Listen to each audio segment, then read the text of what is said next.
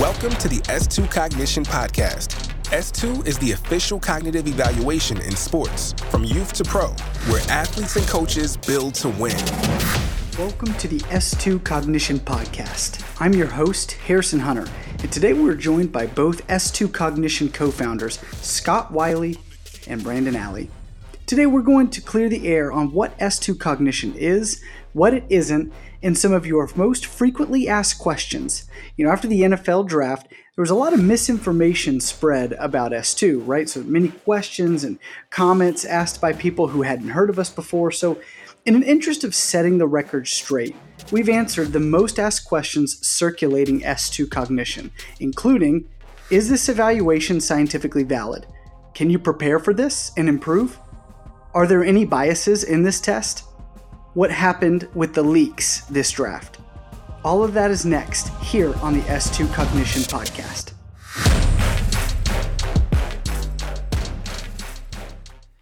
Welcome to the S2 Cognition Podcast. I've got both co-founders here, Scott Wylie and Brandon Alley. And with today's discussion, we're just going to walk through a few questions that have been sent in to us, thanks twitter.com, email, however people have been reaching out. There's been these questions that are asked, and we've not really had a chance to answer on our own platform. So thought it'd be a great idea to have both of you here, the two big guns, to talk through some of the most asked questions we've gotten.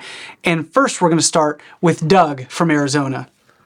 Scott, Doug from Arizona asks, is the S2 eval scientifically validated, and are there peer-reviewed studies to support the test?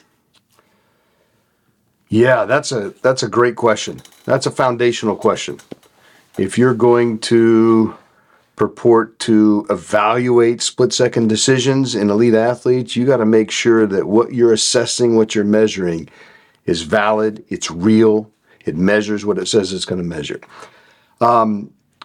There's probably two ways to think about the validity of the S2 measurement tools and the tasks. The first is, whenever you measure something or you introduce a test, particularly a test of cognition, if you're creating the test from scratch, if you're inventing the test, there is a much greater burden to demonstrate all of these important properties, that it measures what you say it measures what you say it measures consistently, reliably, there's minimal practice effects.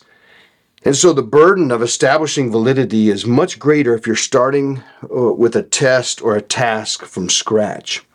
So when Brandon and I assembled these tasks and created the S2 evaluation, we didn't create tasks from scratch. We actually reached out into the scientific literature, the cognitive sciences, the brain sciences, the neurosciences, and identified the best tasks, the best tools that had been studied for years, decades in most cases. Tasks that had been studied in terms of building and understanding that they measure very specific systems in the brain. Even studies of functional magnetic resonance imaging, brain imaging, to identify the different circuits, the different pathways that are associated with these cognitive skills, the effects of drugs, the effects of medications on these processes, sleep, nutrition, fatigue, stress on these processes. These tasks have been studied in terms of how reliable they were. If you take a test at time A and then at time B, is there consistency? These tests have been used in the medical environment to study the effects, again, of medications, pharmacological treatments, how diseases impact these cognitive processes, and treatments for those diseases affect these systems. So these are some of the most widely studied research. The validity underlying all of our tests is as good as you're going to find in the scientific literature. So to answer part of Doug's question, the validity of these tests is well established. Practice effects, test, retest, reliability, and they all pass a very stringent set of criteria that Brandon and I put together to make sure we're using the best of the best. Now, the second part of Doug's question, I'll let you answer this, Brandon. okay, these are well established for lots of applications. We understand these tools. We understand the cognitive systems. How have you established the validity for athletes, for its use in sports? Yeah, and that was really the first step, was we wanted to look at, are there differences between athletes and these populations that have been studied, right? So we're typically studying undergraduates. There's, as you pointed out, some of these tasks may have 5,000 studies just on the one task using undergraduates. But we actually thought athletes were a little special, right? Maybe these athletes can think faster and process information faster and that kind of thing. And so the first step was, let's assess athletes and let's look at it that way. And of course, Scott, you and I and colleagues have published on this, the differences between athletes and regular folks on our tasks, right? And those papers are well established.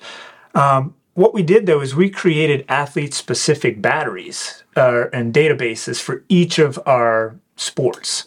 And so football, as an example, the first process we went through was meeting with coaches, meeting with players, meeting with front office folks to understand, are we capturing what you guys are interested in? Does it match up with the scouting profiles? And so we went through a 3-year period that we really tinkered with each task. We removed some, we put some in, we changed some to really make sure we were matching up with what the scouts were seeing. That was our sort of first criteria in football. At that point, we had built up a couple of thousand football players to where it is today, where we've tested thousands of elite college and pro football players in which we use to compare, right? But the next step was a little bit more objective. Can you find relationships to on-field performance, right? And those are one of the things where, to be quite transparent, we work with our analytics groups at our teams to evaluate this. And we've been in the NFL for 8 years now, and our teams are doing those analytics at a high level. Hey, do some of these measures predict on-field performance? Do they predict some of the PFF metrics, some of the telemetry metrics, those kinds of things?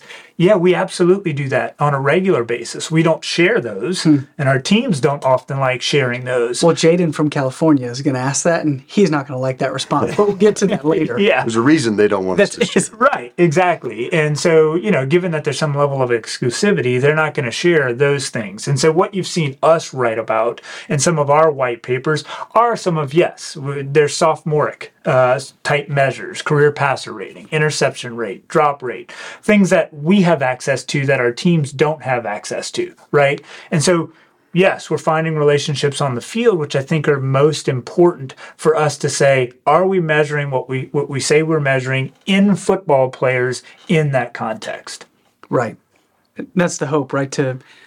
What I hear from this is you guys put together, based on what you found in the sciences, people that, to get through this criterion process is a huge process to get these tasks validated. Yeah. It takes years and years. Yeah. So Brandon and I have spent most of our careers as academics in major medical centers, running research labs. We've published on a lot of these and just how the brains work in general and then how they break down with certain diseases.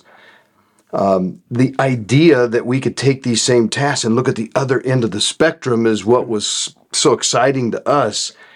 And this is what's really interesting, is we're learning things about the superhuman end of the cognitive spectrum. These athletes, there's another layer of validity, is when you look at athletes at the highest level of performance, they're wired differently. Oh, yeah. And in sports where you have to make the fastest, most complex decisions in dynamic situations, these are the extremes of human performance. Right. Athletes, Yep. law enforcement, military theater. These are the extreme of human performance, and it is not surprising that the best of the best are just wired to see and process things. Yeah, and to put that into perspective a little bit, because we have seen the comment, so-and-so's leaked that he scored at the 97th percentile. That doesn't sound very high. Well, it's at the 90, that means he scored better than 97% of all NFL guys taking that test. So the top 3% of all NFLers. That seems to me that's pretty elite. And if you put NFLers against the average person, they blow them away on a lot of these Right. tests. So you're looking at the you're comparing them to the upper echelon of human performance. Right. And so if you're performing at the 97th percentile, Well, it's like a 40-yard dash elite. time, right? You compare it to what NFL players run instead of Joe from Human Resources, Yeah. right? Yeah. That'd be pretty funny. You have him in the combine running right next to these guys. And to put it even in a little bit more context, Scott and I had the opportunity to test the top 10 Halo players in the world. These are gamers. Yeah. They live on this kind of thing day in and day out. And the elite athletes destroyed the elite gamers. I mean, the elite gamers did well. Their average score was about the 68th percentile. So not to throw them completely under the bus. Yeah. But those guys that score above 80 on the S2 in football players, I mean, these are elite. Dudes. Yeah. Special dudes. Yeah. What kind of leads us into the next question that Ashley from Washington had. Brandon, you kind of went into how and why. I mean, you even alluded to this as well. But how does each sport get the certain tasks that you guys came up with, right? Because the baseball evaluation, different than the football, that's different than the golf evaluation. How did we come up and select those? It's a good question because I do think, as Scott and I, we always sort of joke, we're the scientist aspect of this thing. We know sort of how the brain works and we've studied that in our labs for years, but really we always go to the content experts. And the content experts are the coaches and the players, the guys who live and breathe this stuff. And so our first pass in any sport, and say football as an example, we didn't just come up with all the tests and say, here's what football players have to do. Right. That first 2 or 3 years at LSU, it was literally digging in with Corey Raymond, the defensive backs coach, to really dig in and understand what does a safety have to do. From pre-snap to post-snap to tackle, what does he have to engage in? What does he have to do? And we went position by position. And then we captured those tests that we know. If he says, well, he's got to broaden his attention, he's got to see the whole field. He's got to see all these people coming out of the backfield, keep track of receivers. Well, there are tests in the scientific literature that have studied that exact process for decades. So we took that test, and started evaluating athletes. And then we began to make some subtle adjustments. So as an example, in the scientific literature, that task usually takes 10 to 15 seconds. Well, there's no NFL play that lasts 10 to 15 seconds. So we modified the time frame. The number of things that they have to track is what a safety or a quarterback might have to track. And the speed at which our objects move mimics what the speed of athletes moving across the field are.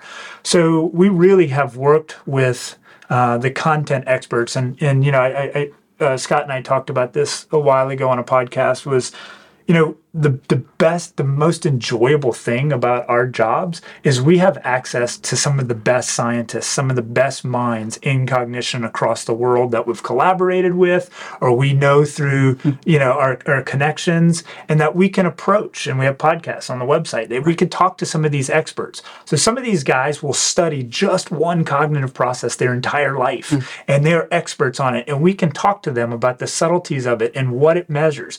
On the flip side of that, we have access to some of the brightest minds in sports, some of the best coaches and athletes that give their input on that. All Scott and I are doing are taking those two pieces of information and trying to translate it for each other, trying to translate the science for the coaches and athletes, and trying to translate the sport for the scientists so that they can help us get better. That's a beautiful part about that. I mean, in soccer, we've looked at what a goalkeeper has to do, and what a goalkeeper has to do is not the same as a midfielder. And you've looked at that extensively, talked to plenty of coaches. That's exactly what I wanted to get into.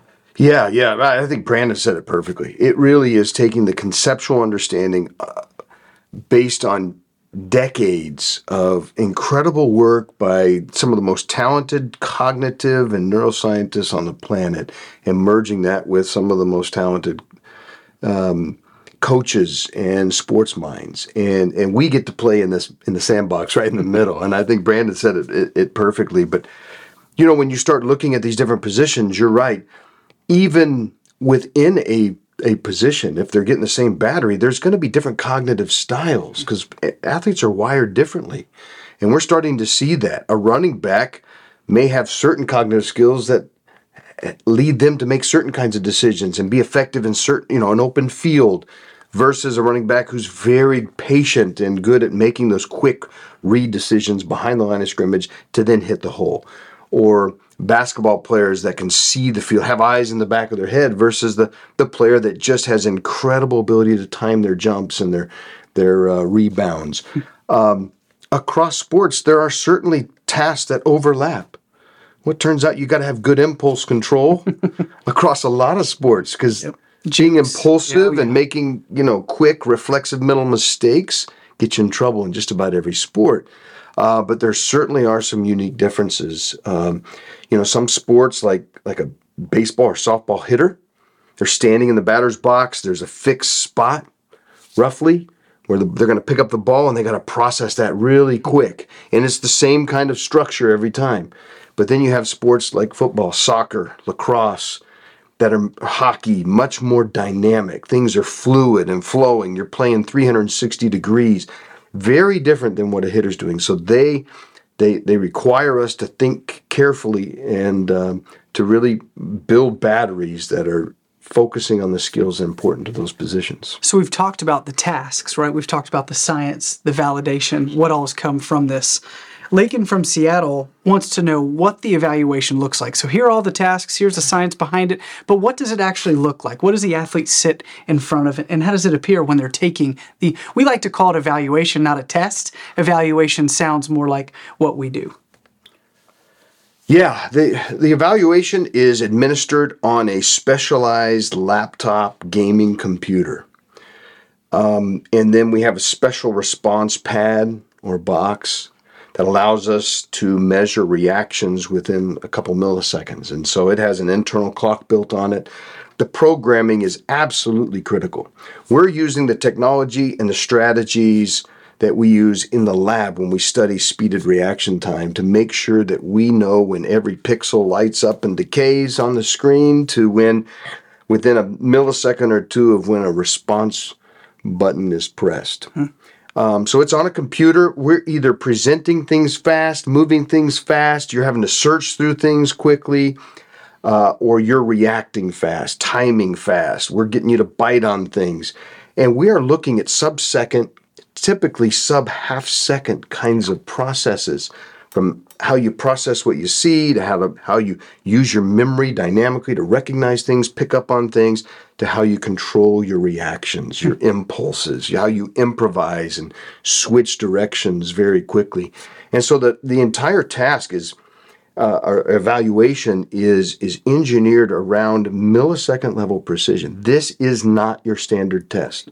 We bring the heat. We are pushing brains to the brink of failure. We're pushing them to see how far we can push them until they make mistakes. And so that's one of the cool things is athletes get up all the time and they say, that was the hardest thing I've ever done. That was brutal. That felt like a game. And that's because we're engaging these same systems they use when they're playing. We're getting them to make the same kind of mistakes that they feel that are real in the game. And it just connects with everything they're doing when they're competing and when they're playing.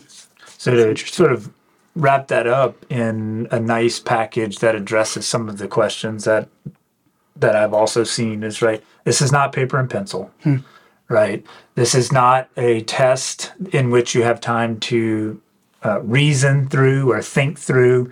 It is purely reaction-based, right? And it's not something that you're going to be able to do. It's just so precise that you can't do it over the web, or you can't do it on an iPad or some device where there's response latencies and there's differences, there's variability in a touch screen and accurately capturing reaction time.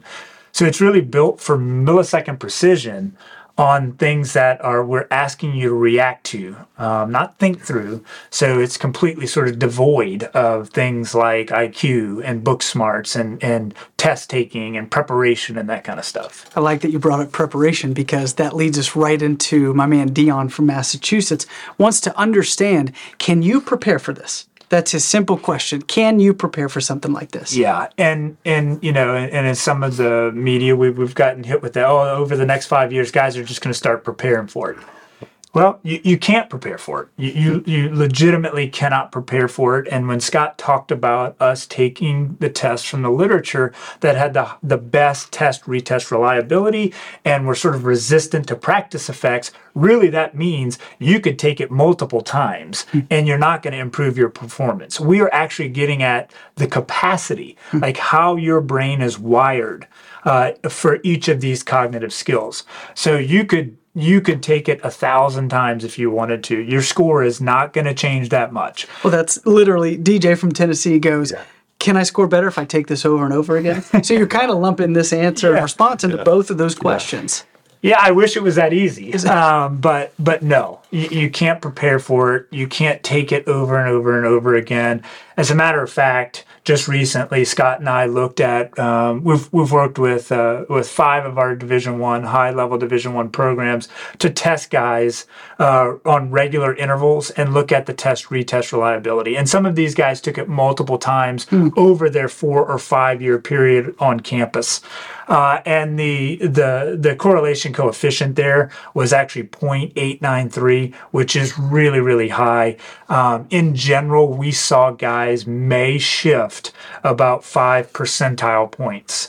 And that's really not a lot. I know, well, 5% better. It's not that you're getting 5% better. It's just that you've scored 5, and so we've got a little bit of a window there for optimal testing scenarios, right? We're not always at our best. You go in the weight room to get your 1 rep max. You're not always there. You have bad days, you have off days. Well, that was what I was going to add, was some almost all of this is related to the athlete's willingness to get to that threshold point, right? If it's a bad day for him or her, you don't know, what the output's going to be. Like and I think it's a good point to bring up, because as opposed to like the concussion testing, you can't fake good on this. Like you can't score well on this, just sort of mailing it in. In the inverse, we've seen a lot of times where just internally, we test and test and test and test this thing, but we have our own guys maybe giving 80%, you won't pass it, right? And we have our own built-in checks within the system to determine whether somebody's responding randomly, or they're responding too slow or too fast, and it doesn't allow you to move forward. It gives you a specific instruction. So really you have to have it dialed in. But even on days that we dial it in, sometimes we're not at our best, right? Or we're over-caffeinated or under-caffeinated or whatever it might be. But in general, we don't see a lot of movement with guys who take it almost weekly for extended periods of time. And I think, Scott, you can echo those data in baseball too, right? Yeah, absolutely. So the retest characteristics in the general population for all of these measures is rock solid in the acceptable ranges. And we weren't satisfied with that. Right. We're dealing with athletes, and we did a retest in baseball with a 10 to 12 month window. So one of the things, if you're unfamiliar with retest characteristics, when you test somebody within a couple hours, couple days, couple weeks, that's generally what how retest studies are done. So you got a short period of time, not a lot of time for interventions or development or any of these external factors, internal factors to intervene.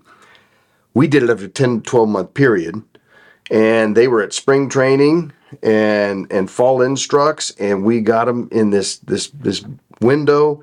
We didn't even control for time of day. We didn't control for when they were coming off for practice. We generally will work with our teams to say, hey, we don't need athletes who are absolutely wasted. Right.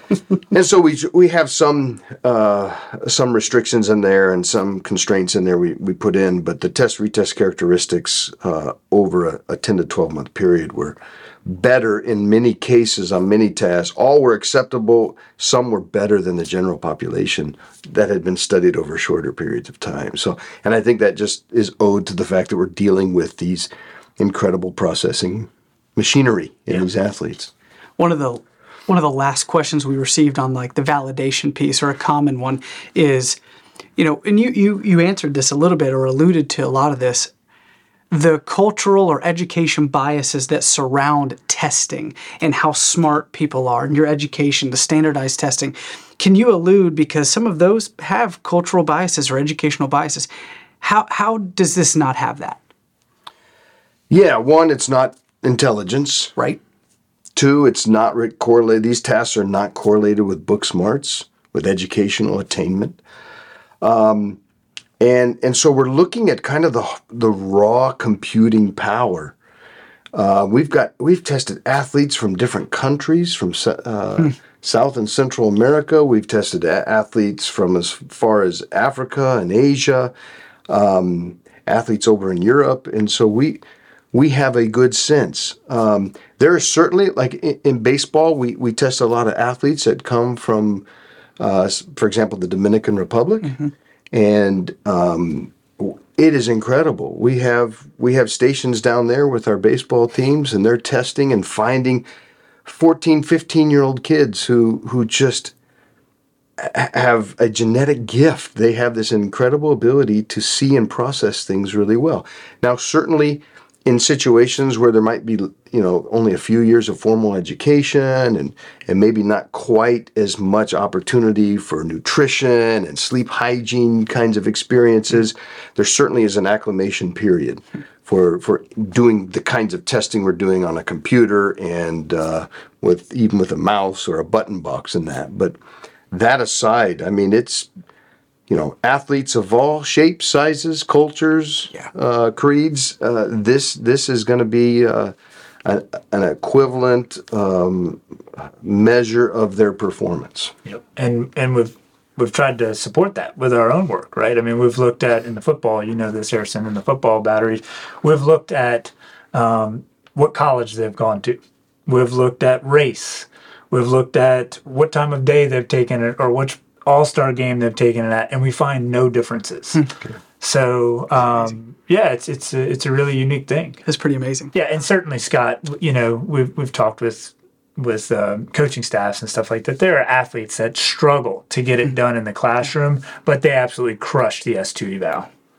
Absolutely. When you cross those white lines and you're playing at those speeds and in that dynamic environment, you're using an entirely different set of cognitive decision brain systems than you use in the classroom. And so it's not surprising that how you do in the classroom is not a predictor of how you do on the field. Right. Interesting. Don't need vocabulary and calculus on the football field. Oh, Jack Marucci would totally support that. I'm just a kid from Pennsylvania. Charlotte from Maryland asks, what is the S2 score? And I think it's a great question. It's a broad question, but it really wants to hone in on what is it we're measuring? What is the S2 score? Yeah, that's a great question. Let me break it down first. Okay. And so we're measuring very specific cognitive systems and processes. We measure multiple in each of our evaluations for each sport. So what we're trying to do, and this gets at the overall, we're trying to break down all the decision-making processes so an athlete can understand where the potential bottlenecks are, the struggle points are in certain kinds of decisions, and where the areas that they can take confidence in that they process well. And so these things happen so fast and often outside of our awareness that we have no idea how we process what we see, how we react compared to other athletes. We see the effects of our decisions, and when we make mistakes, how many athletes sit there and rack their head and say, I don't want to be swinging at that pitch, or I don't know why I made that pass at that moment. There are cognitive decision reasons, and we're trying to understand where in the process of playing the kinds of decisions and the kinds of quick processing that an athlete will struggle with. So we have all these individual processes. The overall S2 score is how your combination of skills ranks compared to the reference group. So if you're being compared to other Division I women's soccer players, you're going to have your S2 score is how does your particular combination of scores compare? So is it a useful information? Well, as a quick and dirty snapshot, right? If it's high, that means you probably bring a lot of high-level scores. But it also means there could be some low ones in there that you don't appreciate with the high score. And same if it's lower, you may have a few high ones that are really important to your style of play or what you're doing. Great point. You have to understand, so the overall S2 score, it is analytically and statistically important in some models, but if you only look at that score, you're missing the richness of the evaluation. You're missing the entire context, because underlying that score is the meat of how an athlete is wired. That's going to help them with understanding who they are, how they need to adapt, and how they need to train. Quick and dirty snapshot, but that you're not going to understand the why, right? The why behind the decision. Yeah, not only the why, but all of, like Scott said, that rich contextual information. And so making this more relevant to why we're doing this video, right, is some of the scores that came out in the media, right? And so let's say you've got a quarterback that scored a 90. Well, you don't know everything that underlies that. It doesn't just assume that he's going to be this great quarterback. If he's got a 10 in tracking capacity, which is your ability to broaden your attention and see the whole field, he is going to have difficulty in a system that requires him to have reads from sideline to sideline and make judgments based on movements of players. Right. If that's what he's being asked to do, it doesn't matter if he's got a 90 overall, he may still struggle in that system. Right. So the S2 is more about trying to help athletes and teams understand how that athlete is wired so that they can put him in the best situation to succeed. Again, an athlete with a low number doesn't mean that he's going to be a terrible athlete. He will have some strengths in there that he can do very well. It may be a limited playbook, or it may be a limited within a context or scheme, but it doesn't mean that athlete won't have success. And can execute in that scheme. Back from break, Jaden from California is up next. How is it possible that a computer-based test evaluation accurately predicts on-field performance? Scott, we'll start with you. It's a great question. Yeah. It's pretty cool that it does. We can put an athlete in front of a computer screen, and we can flash things, move things, have them react to things, and fundamentally understand how their system works. And that is the same system they're taking onto the field, onto the court, to play and to perform. You can't get wrapped up in the fact that it's a computer game. That is not how cognitive scientists look at these. These tasks are designed, carefully put together, engineered, linked to activity in your brain to measure and isolate very specific cognitive systems.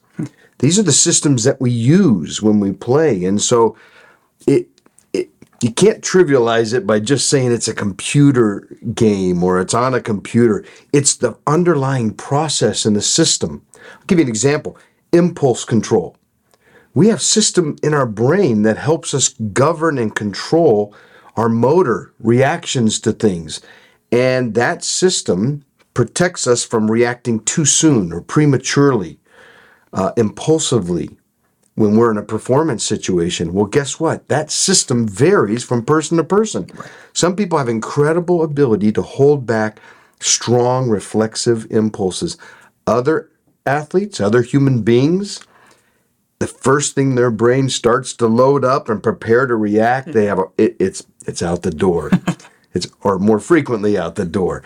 And so we're measuring the impulse control system, not what you're seeing on the screen. The screen is just creating the engagement of that system. And so it's important to understand we're measuring systems. These systems are then applied in a performance situation. And that's why we see linkages between how your brain is wired and performs these cognitive systems and on-field mental mistakes, on-field exceptional metrics and statistics. The linkages are there because your brain is your central engine when you're outperforming as an athlete. So we're measuring impulse control system. You just happen to show that in football. You just happen to go through that in basketball, in baseball, right? Yeah, and I've used this example several times. If you are sitting at a red light, and the lane next to you is the turn lane, and that green signal goes on, I oftentimes just impulsively hit the gas, and then you got to hit the brake, right? That's your impulse control system, the same system that prevents you from road raging. It's also the same system that prevents you from swinging at sliders out in the dirt. Even though it looks fat coming out of the hand, you've got to resist that impulse to swing. Same system that prevents you from jumping off sides on a hard count, from pulling a jersey when you feel like you're getting burned, from throwing a ball in a partial read. You didn't see the the DB cutting across to jump the route. So the impulse control system governs those types of behaviors. We measure that system for 9 different cognitive skills that go into the football battery. So that same approach we take to how well you can visually search through chaos to locate a target. And we look at how fast you can do it and how accurate you are. So we build essentially it builds a profile of the way your brain is wired. And when you're equipped with that profile, you can not only understand some of the whys behind mental mistakes, but how you're wired to play. And we're all wired to play very differently. We all know the kid on our basketball team that could see passes before they happened. And that's the guy you wanted in the middle of the 1-3-1, right? Versus the guys who were a little bit slower to react and needed more time and things like that. We're all wired differently. And I think that's the generalized approach of S2 is trying to help athletes and coaches understand how they're wired so that we can make some assumptions on the field. And it's not a one-to-one analog, right? I mean, Scott and I are never going to get in the business of saying that we can tell you exactly what's going to happen. And we laugh at that all the time, right? We have a task called perception speed that is able to determine how well someone is wired to see things that happen visually fast, process visual details of a pitch. It has been in our Major League Baseball analytics groups fairly predictive of certain velocities, guys that can hit certain velocities. But we do get asked the question, well, can this guy hit 98 miles an hour? Well, that's the situation where it's not a one-to-one. It's not this score tells you if you want to know if he can hit 98 miles an hour, put him in a cage, throw 98 miles an hour and see if that happens, right? And again, that may not happen all of the time. Right. But again, it's just understanding how an athlete's system is wired, the capacity of that system, and how the pattern of results is ultimately going to inform their play. Yeah, and I think that's a great example. And if someone struggles hitting 98, it may be a mechanical piece of it, may be a physical aspect, or it may be a cognitive, the perception speed. And so this is helping to reduce uncertainty, to get at this one piece of cognition that is critical. Here's another analogy. When you go into your optometrist and you get your visual acuity checked, you stand at a certain distance and you're looking at a chart with letters on it. And you say, well, how can that be a valid evaluation of how I see? I don't walk around out in the world and just see letters all over the place. That's not the intent. Right. The underlying process that gives the optometrist an understanding of your level of visual acuity that you then take out into the real world, and that has implications for how well you see things at night and at distances. And so that's essentially what we're doing. Right. So not getting wrapped up on these are like little video games. These are very sophisticated, years of science to understand and perfect how do we set up a task to understand and to measure and to elicit a very specific cognitive system. So, what's a great point? Both of you touched on video games. Okay, so if you're a good gamer, are you going to do well on this evaluation? Yeah, great question. And there's been a lot of science to look at that specific question about like brain development. So we've got these young kids nowadays that are growing up playing video games. Does that mean that they're changing the way their brain is wired? Does that mean they're going to be great at S2 and subsequently are they going to be great athletes? All of those are very hard linear jumps to make, right? I think the scientific literature is showing that at one time we thought there was no relationship, but I think the literature is actually showing now that kids who play a lot of video games are more do better at visual spatial tasks. Now the chicken and the egg thing, and Scott and I have this talk all of the time, which comes first, right? Because we tend to gravitate to things we're good at, right? And so I played Fortnite for about 2 months of my life because it turns out I'm not very good at it. But had I been good at it, I might be like my 14-year-old who lives on Fortnite, right? So I think there's a little bit of that. We talked about a little bit earlier that we actually did test the 10 best Halo players in the world. And it would be assumed that given they play video games all the time, they would just destroy S2. And they did well on S2. They were in the average to high average range. They did not outscore the elite athletes, right? We also have athletes and we have front offices who say, my guy plays video games nonstop. He didn't do well on S2. Or the inverse. We have guys that play video games nonstop and he crushed the S2. Is there any relationship between there? I think, again, having some experience and exposure to reacting quickly, that will allow you to, that sets up the fundamentals of being able to perform in high reaction time frames. Does that mean that you can do it on the football field? Right. I don't think that linear jump is too far of a jump to make, right? Because again, look at me physically. I could be great at video games and great at S2, but I am not 6'5", 210. Subsequently, I'll have difficulty in the NFL, right? You've got to put it all together. Sure. Okay. So you're essentially saying, I mean, in either direction, just because you're a video gamer doesn't mean you're going to score well on the S2, and vice versa. Just because I don't play video games, I won't score well on the S2. That's right. And that's how it comes out to be the context of what we're doing. Absolutely. We've tested thousands and thousands of athletes at all ages, some of whom are video gamers, many of whom are not. And you can do just as well on S2 as not. One of the things I remember from testing those elite Halo players is how they responded after taking the S2 evaluation. They said, geez, this is like raw processing power. There is no advantage we have because they don't have a context. You know, Halo is a game. It has visual scenes. There's action-oriented reactions you have to make, and you learn those reactions and how to use the controller and how to navigate in situations. There's a context to their development and their training, and when you operate in those kinds of contexts, often you probably do either have skills in that context, in the visual spatial, or you probably enhance it if you're doing it at a very young age. But they were amazed at how it stripped away all of that context and allowed them to really see how raw their skills were. And I would say this: I think it would be super cool to have some of the best gamers do some kind of a big athletes versus gamers challenge. So if you're a gamer out there and you want to bring it and do an ultimate competition to see who's got the maddest cognitive skills, who are the baddest processors on the planet, I think reach out to S2. We'd love May have to get Mr. Beast involved, and he can reach out to somebody. That'd be fun. Yeah. Would be. You guys have actually alluded to this a lot throughout, but I don't think it's been answered in one succinct question.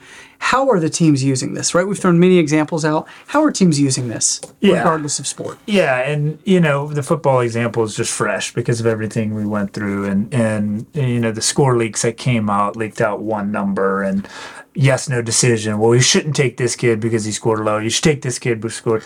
That is so far removed from, A, what we've built, but B, how teams use this, right? And so as we talked about earlier, you know, you get a pattern of scores. You get multiple cognitive processes, and so you understand how an athlete is wired so that you can know how that athlete is going to succeed on the field or may struggle on the field.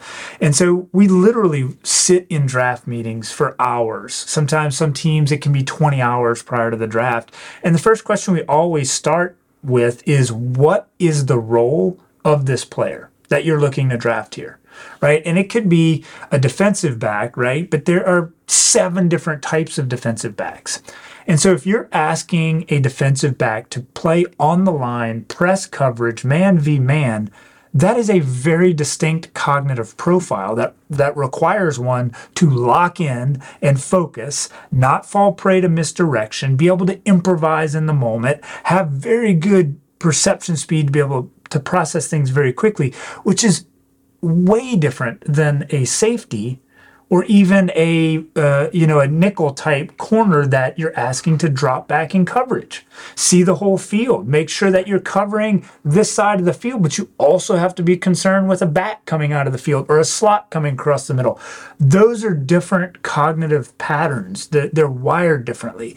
So we're just helping teams, we're informing teams about the way the brain is wired so that they can kind of put the right guy in that right position. No team in history, this is our 8th NFL draft, have said, I'm going to take an S2 guy because he scored 92 and he doesn't fit our scheme. He doesn't have the physical skills. We don't like him. Yeah, it's psychological. He's a mess, but we're going to take him because of that S2, or the inverse. Right. And it's also important to understand context, like with position. And I've said this on a few podcasts, right? At the defensive line position, let's take an edge rusher as an example.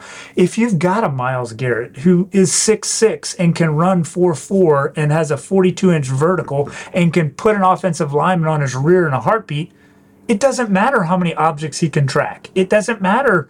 This cognition is not as important at that position with that athlete. So you're looking at the whole piece of the puzzle. You're looking at his physical characteristics. You're looking at his psychological makeup. You're looking at, especially on the line, you're looking at all that technical things, footwork, hand placement, leverage. You're looking at game experience and game knowledge. So it is one piece of the puzzle that goes into the overall athlete evaluation aspect of things. And so again, teams, we get asked about in the media about, well, if it doesn't show on-field performance metrics, that's not our job. Our teams are finding the on-field metrics, and they take that knowledge into the draft room to say, okay, here's what we know about players in the past who have scored this way and how they perform. Right? Or we've got Joe Burrow. Here's his profile. We've got a matching profile. Perhaps this athlete will play like Joe Burrow from a cognitive perspective. So being able to use it in that way is just informing it's part of their selection process, not a selection tool. We never just drop data on a team and say, here you go. Right. It's a constant discussion about a player, about how a player fits, about what a player's limitations are. And, back to the Myles Garrett example, let's just say hypothetically that defensive end had low impulse control. Well, we know low impulse control leads to some jumps offside. If you've got a guy who's averaging 2.5 sacks a game, I think we can deal with the jumping off sides occasionally, right? So it's understanding how it's going to manifest in play, what your tolerance level is, all those kinds of questions. It's much more complicated than I saw so-and-so scored 84, that means X. Right. And what are some of the examples that you've seen how teams are utilizing what S2 evaluation? Yeah, I just had a recent conversation with an elite Division I women's soccer program. And there was rolling up our sleeves, looking at the cognitive profiles of these highly talented female soccer players, and they were trying to make decisions about their positions. Is this an athlete who can distribute, can see the field, the point guard, if you will, or the quarterback of the offense? Or is this someone we just need to get the ball and let her make things happen at the goal? And so looking at those cognitive profiles, and they've been wrestling with shifting a couple other athletes, and this gave them that confidence that, look, we put her here. We're asking her to do things that she might actually struggle with cognitively. So I think those kind of position decisions, but then probably the other big application and the one we enjoy the most is, all right, I see how these athletes are wired. What can I do to help them? How can I get them to play at their full capacity? Because just because you have good capacity doesn't mean you've trained it and shaped it in the sport you're playing. And then how do I keep some of these lower areas, these struggle areas from showing up on the field? And the player development application is huge, and it gives coaches a deeper appreciation and understanding for the why that underlies mental mistakes, struggles, and allows them to at least begin to address the issue through more targeted training. We see this on baseball and softball. Hitters with low trajectory predictions, so they misjudge a little more consistently where the pitch is going to cross the hitting zone, or they have poor timing, and so they're susceptible to off speeds after fast balls or vice versa. How do we begin to help an athlete develop those skills, either adapt their strategy or their approach, or directly train these systems? And there are ways. That's the cool thing about starting with systems that we know a lot about, is because we know how to challenge them and to train them and to push them around. And our big thrust is doing it on the field, doing it in play, smarter cognitive drills on the field, on the court, keeping the bat in the hand, the ball in the action in the drill and in the concept, and then adding more cognitively informed drills and pushing them so that these are more likely to transfer into the game. Well said. Madison from Texas. Why can't you guys release scores? We can assess the validity of the product if you just let us see who scored high and who scored low. Yeah, that's an interesting question. Part of this is in the way that we came about. We did originally start at the college level, and that was our mission, was to help build better athletes. Well, as scouts started coming around college buildings, they saw this as a scouting utility, that's something that they could use in their scouting process. And it started out really small. In both pro football and pro baseball, it started out with a very small group of folks, not only to take a 3-year period just to make sure of the validity, make sure that we're measuring what we're measuring, make sure it's matching up with performance, and their analytics groups really digging in and understanding it. But they wanted to keep it relatively small and just expand slowly. And so we've kept exclusive arrangements with these clubs. It started out with one team in every division and is currently now in pro baseball and pro football and 2 teams in every division. And that's to allow these teams to have that level of exclusivity, to have that edge over other teams who don't have the scores. So the reality is that not only is it exclusive to them, but it states specifically in the contract that we are not allowed to discuss scores. Right. So we can't talk about scores. We can't release scores. We can't talk about specific players. Now, yes, have we had instances like Brock Purdy, like Joe Burrow? Those scores have been put in the media. There are a couple of examples that are different in nature. A guy like Joe Burrow, we've been working with Joe when he was at LSU, right? And he scored well at LSU. It was one of those things where we were really using him to understand a lot of quarterback stuff. And we asked him, can we use your scores to put on the website and to show the sort of strength and power of the S2 evaluation? He said, yeah, no problem. The Brock Purdy thing was a completely different type of example, where Brock actually works with a very specific quarterback coach, a professional quarterback coach who we've had a long relationship with, and his coach tests all of his athletes to help them develop. Well, when Brock was having a lot of success, his quarterback coach said something in the media about the way he scored on the S2, and so that kind of spun out of control. So we don't actually discuss scores, we don't leak scores, we don't talk about scores. They remain actually the exclusive property of those teams that pay for us and pay a good deal of money to keep that in-house in the small group of teams. And at the collegiate level and at the youth level, the teams, the organizations that engage S2, they own the identifiable data. And so we are not at liberty to share their data. They want those data to remain in-house. They use it for their own edge in training their athletes and training their players. And so we don't release scores because these are data that teams use in the draft, recruiting, and player development and analytics lines to maintain an edge and get an edge. We're still scientists, and so we still publish, we still do work, and so we understand the value of data and having multiple eyes and data sets that are open and objective and face the scrutiny. And so it pains us to not be able to release scores and to share scores. But this is a competitive environment and landscape we're operating in. Right.